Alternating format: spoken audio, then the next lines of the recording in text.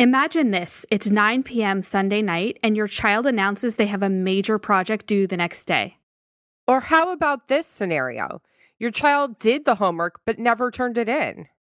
Or what about this? You pick them up from school, and they announce that they had a test today that they didn't know about. Or maybe your child just hates writing. Or they lost their backpack. The entire backpack just disappeared. How many of you have been there? Let's discuss executive functioning today on episode 5 of Learn Smarter, the Educational Therapy Podcast. You want to learn faster, but sometimes working harder is just not the answer. You have to learn smarter. The Educational Therapy Podcast. Hi, Smarties. Welcome to episode 5 of Learn Smarter, the Educational Therapy Podcast. I'm Stephanie Pitts. And I'm Rachel Kapp. We are excited to have you here today to talk about executive function, or as we like to call it, EF. We talk about executive functioning so frequently because it affects everything that a child does all day long. And really, it affects what we do as adults all day long. So we have a few disclaimers that we want to make sure that you know about executive functioning. And the first one is don't get overwhelmed. We're going to break it down and go further into it on the podcast in our EF series. This is just one of the episodes. This episode is really just a survey or an overview of all the different elements of executive functioning that Steph and I have agreed upon that impact our ability to function in a positive way if we have good EF skills, or a negative way if we're lacking in this area. Over the course of our podcast, we're going to dig deeper into all these areas and ideas, and we'll even be doing episodes on note-taking and test-taking and planning and prioritizing and executing, project management. All these different skills are severely impacted by executive functioning. This list is how we primarily think of EF when we're working with our clients. And there's more we could add, but this is just a good, solid beginning list. Here we go. So, executive function, what is it? Our definition, as I like to say, is the ability to plan and manage and organize and do, in quotes, your life. Rach, how do you define it? I think executive functioning is the ability to prioritize and execute projects and life. Life. It's just life. Yeah. EF is life. So one of the things that you frequently talk to me about, Steph, is that school is executive functioning, but school is really, as you like to call it, adulting. Yes, adulting. And I tell this to the high school kids especially because when they're sitting there complaining about having to memorize the periodic table of elements, I remind them that it's not really about knowing the periodic table, right? Unless you're going to go into some field that involves that, you probably really don't need to know that. And you probably don't really need to know all of your math facts in a way that you use them every second of every day. So it's And that's just a controversial crucial statement because I feel like math facts can be particularly triggering for parents when students don't know them automatically. Yes. But how many times do you have to multiply something by 12? I mean, not that often. It doesn't happen all day, every day.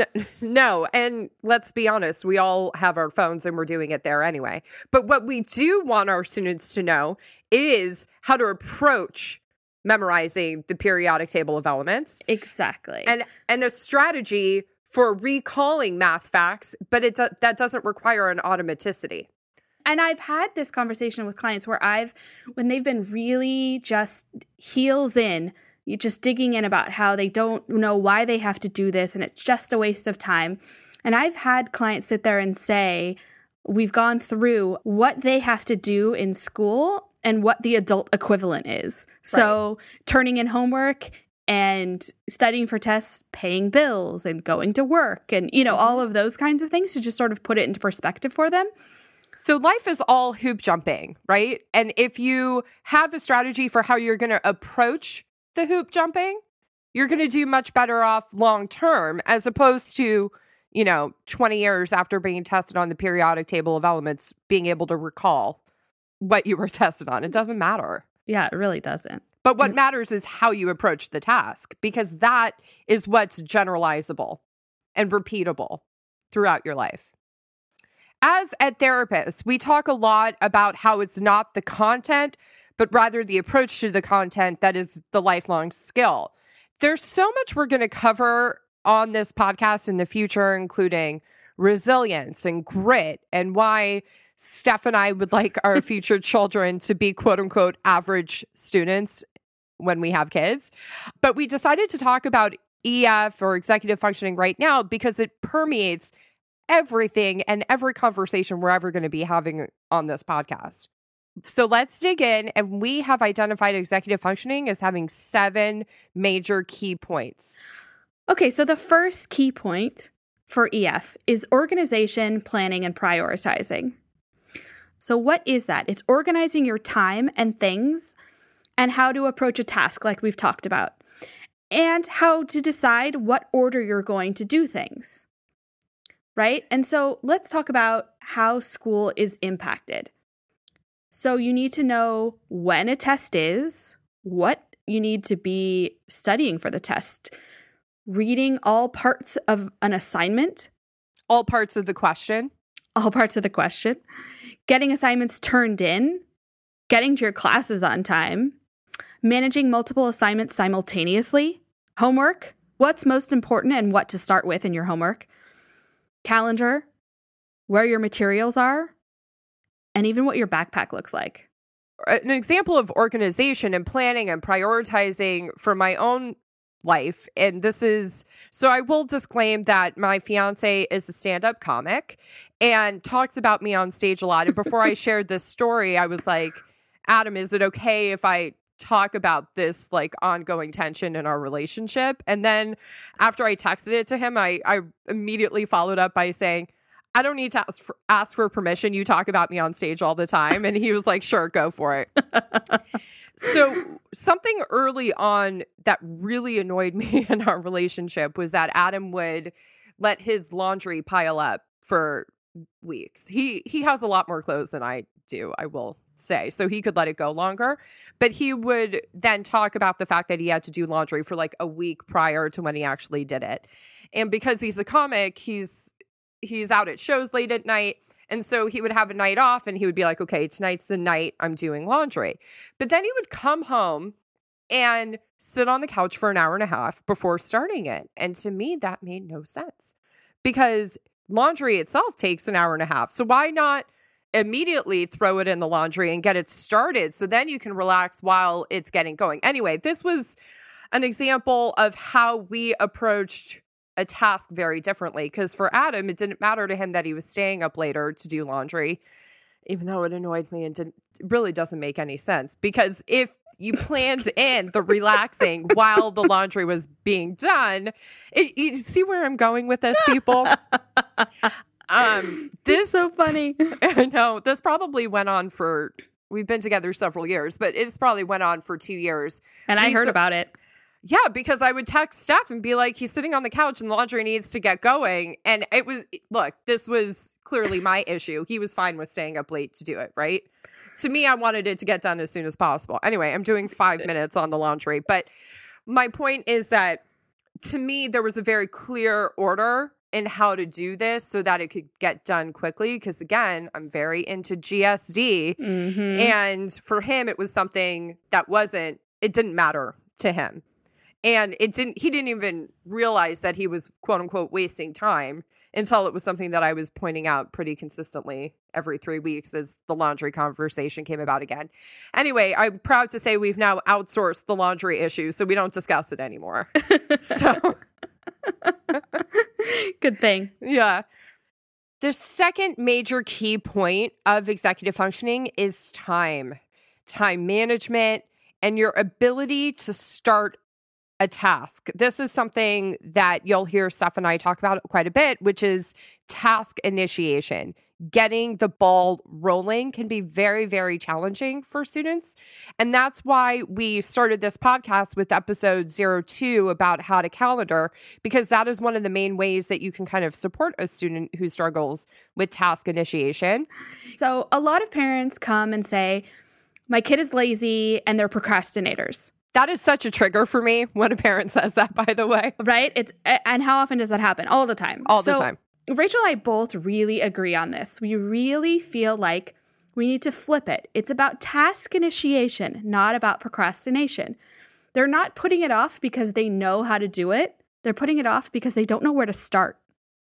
Preach, Steph, preach. Right? It is. So true. School is impacted by time management and task initiation because it impacts how you start anything. And students are very often stymied by this. Homework gets impacted, an essay. Oh, the horrors of a take-home essay. This is something we're going to dig into because this is really where you see students struggle with task initiation. Oh, yeah. Writing, staying on task, not getting distracted, or your own ability to recognize that you are distracted, your ability to calendar, and how you manage non-preferred tasks. Okay, so the third thing in executive functioning, or EF, is memory. And there's 3 different types of memory that you should know. There's short-term, working memory, and long-term. And memory is really all about repeated exposure to the same ideas. So that when you think back to being a kid and doing your math facts and how many times you did those mad minute math exercises or you were looking at flashcards, a lot. So stressful for me as a student. Anything timed was very stressful for me as a student. Yeah, no, I hated it. I had a lot of anxiety about it in 3rd grade. I did not like it. Me too. Short-term and long-term memory, we think, are slightly more familiar to the general population. And short-term memory is really remembering what you had for breakfast. It's not key information. It's not really anything that you have to revisit. There's no reason to store that information of what I had for breakfast this morning for 2 or 3 years from now. Long-term memory, on the flip side, is key information that you do want to keep stored. So just like I gave the example for short-term memory being what I had for breakfast today, an example of long-term memory is I remember every moment of 9/11. That's an example of long-term memory. So what is working memory? So working memory is the information your brain takes in and holds on to for a while and what it chooses to get rid of versus what you keep and use. So there's only so much space in your brain. And kids tend to use the space for things like homework and tests and what might be on it or what page they have to do for math and which problems. And then it takes up so much space, there's nothing left for actual information. That's why we preach the calendar. Right. And that's why we start there, is because we want the information in our clients' brains to be the information they're getting tested on, not the date of the test, not what homework is due when. This is why we preach, put everything that can be written down, write it down somewhere. Don't store that information in your brain because, yes, it's stuck in the working memory, which is somewhere in between short and long-term memory. But I would much rather my clients remember what they're getting tested on and remembering important pieces of information that they're being graded on rather than what day the test is. And let's visit this because I know a lot of clients who say they have really great memories and they don't need to write anything down and they can remember all of it. And the fact of the matter is they can't. And so it's really about helping them understand this, helping them use the part of their brain that's going to get them a better grade or be able more successful than remembering that they have to do 8 through 20 even. What I want to add is memory is unreliable. My memory of 9/11 is true-ish for what actually happened that day, as is yours. But the truth of the matter is, when students are choosing to remember the date of the test or homework, like the math homework that you were saying, do 8 through 12 even, what they're also choosing is what not to remember, which is the concepts that they're going to be tested on. The fourth aspect that Steph and I have identified as being important for executive functioning is motivation. The first type of motivation is intrinsic motivation, which is the motivation from within. You're motivated to do well because you like the way that feels. versus extrinsic motivation, which is you're motivated by an outside force. So I have an example of this. When I was a kid, my brother and I both had to play piano, but I was intrinsically motivated. I enjoyed playing music. It was something that was valued in our family structure. And I would practice because I was intrinsically motivated. It made me feel good to accomplish that task for the day. My brother, on the other hand, hated practicing. And in order to motivate him, if he had a good piano lesson, he would get a Star Trek figurine toy. This is a point of contention still for my brother and I, because I was doing the good and right thing, and I did not get what I wanted at that time was the Babysitter's Club book, because those were the best. Steph, did you read those? They were the best books. But because I was intrinsically motivated, I didn't require anything from the outside because I was doing it. Let this be a lesson. For sure. And I want to add, think about, before we start really getting into why some kids aren't intrinsically motivated doing homework and things like that, think about your own lives. Are you intrinsically motivated to go to work? If you weren't getting paid, would you want to get up every day and go do it? Maybe not. I'm just putting it out there.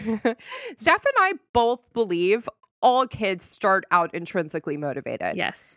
They have a desire to please. They want to please the adults in their lives, which for little kids are their teachers and are their parents. There's a reason kids become extrinsically motivated. I often talk to parents about what happens to children who struggle in school once they go through puberty. To me, to my anecdotal observation of the students that I work with, once a child goes through puberty and school has been hard, they emotionally disconnect because it doesn't help their self-esteem at all to place their self-esteem and self-worth on their grades, because these kids are trying hard, but not yielding the results of their peers who, it seems to them, aren't working as hard as they are. So kids actually do make a transition as they go through puberty between being intrinsically motivated and then becoming extrinsically motivated, particularly if school is hard for them. So when I get a kid in, like I call the sweet zone of 4th and 5th grade, yes, I really have an opportunity to kind of keep them in a place of being intrinsically motivated. Whereas you get a 7th or an 8th grader and they've already emotionally disconnected. And that's we have these conversations about intrinsic and extrinsic motivation between me and the client and their parent, because we have to kind of bring them back in and we have to kind of win them over a little bit more. So if you have a child who hasn't hit puberty yet, but is struggling in school, we strongly recommend listening to our podcast, connecting with us, because we want to keep them in that place of continuously trying, because that's what they want to do, not because they want to be motivated by an outside factor. Also, we know that this is a source of frustration for parents when they see that their kid has made the shift from being intrinsically motivated to not. This is a source of frustration that a lot of parents feel, but how do I get my kid to come back? And it's one that we struggle with also, and we work with our clients on, because if they're not motivated to do well, we're really at a standstill, right? We have to win them over and bring them back. Yeah, you can't do it for them. No, it has to come from within. Yeah. So the 5th aspect of executive function that we like to identify is managing stress. So managing stress, this is a big one. And there's all types of stress that we see in school. And for kids growing up, they do have a lot of stress, actually. And I don't think we all realize what the different levels of stress that they have, fitting in with their peers and getting the grades and doing what their parents want them to do, and all of those things all tie together. So, Rach, what would your example of managing stress be? So it really depends on what the kid is stressed about. But most of the time, I find that managing procrastination and helping support task initiation directly links to the level of stress. So I find that when students have a plan in place at the beginning of a major task and they chunk each step, please go back and listen to episode 4 for more information on this. That episode, we discuss how to create a study plan. And the other major component of managing stress is a calendar. You're going to hear us repeat it time and time again. And be sure to go back and listen to episode 2 on how to calendar. One of the ways that I personally manage stress is something that you've taught me, Steph, which is I have a tendency to what I like to say GSD. For the purposes of this podcast, I will say getting stuff done, but maybe I call it something else. And I have a tendency to want to GSD everything immediately. And one of the things that you've taught me in terms of managing stress, Steph, is to create a would-be nice list. Love the would-be nice list. Yeah. Wouldn't it be nice if I had time to do this? And really, it helps me kind of sift through everything that I need to do throughout my day. So that's one of the strategies that I use is that would-be nice list. It's a good one, for sure. Mm-hmm. So the other thing is knowing what the stress is about for kids. And sometimes the kids can't vocalize what it is because they don't know. Mm-hmm. And they really do know what they dread. Creating a routine, starting at the same time, doing all the subjects in the same order every day. Knowing what you need to do and how you need to start and what order to go in is very, very informative for kids. And this becomes a goal that they can achieve because they know what is being expected and they can just follow that along and be successful. Helps also, one of the major factors of stress is students are often worried about forgetting something. And it's probably because they forget a lot. And so they have this experience of being in the classroom and something is due and they didn't know. And that creates just an undercurrent of stress and anxiety constantly because they're constantly trying to figure out what they've potentially missed. Having the same order every day and starting at the same time gives them a framework to help remind them. And it's like getting up in the morning and knowing you need to brush your teeth and you know you need to put your clothes on and you probably put them on in the same order every day because you don't need to think about it. It's become routine. Mm-hmm.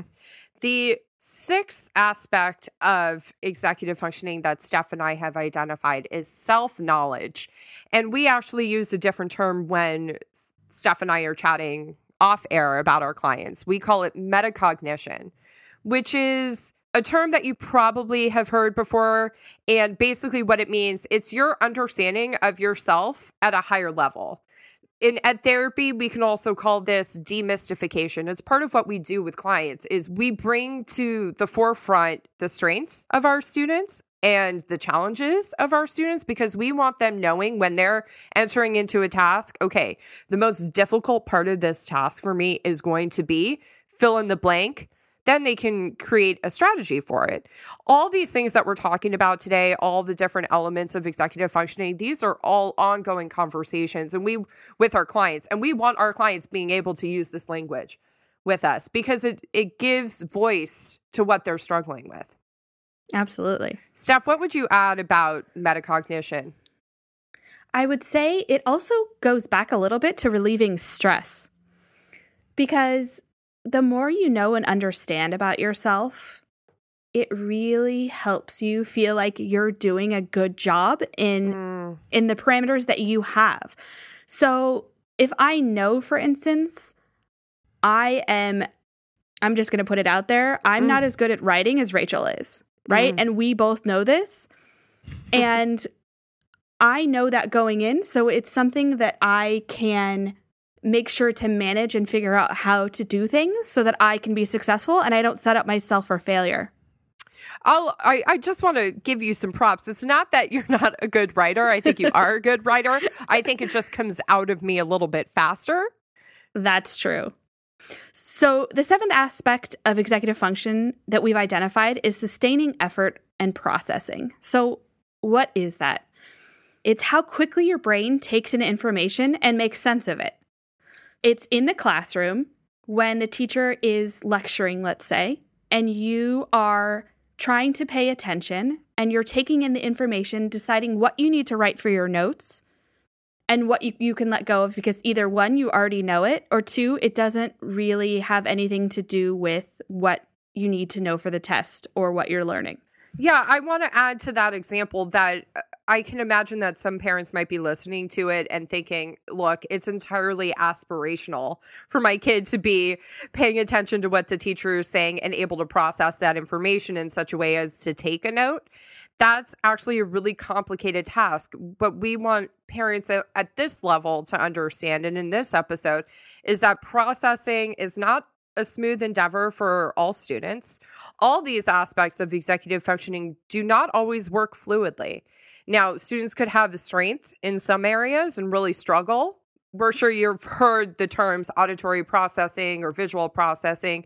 These can be elements that severely impact a student's ability to be able to function, but this is only one aspect of how to be a successful student in the classroom setting. Taking kind of a more global approach, when a student really thrives in these 7 areas, they tend to be a really good student. And I define good student as they turn in their work, they know when tests are, they are thriving. They're the student that you can be hands off with as a parent.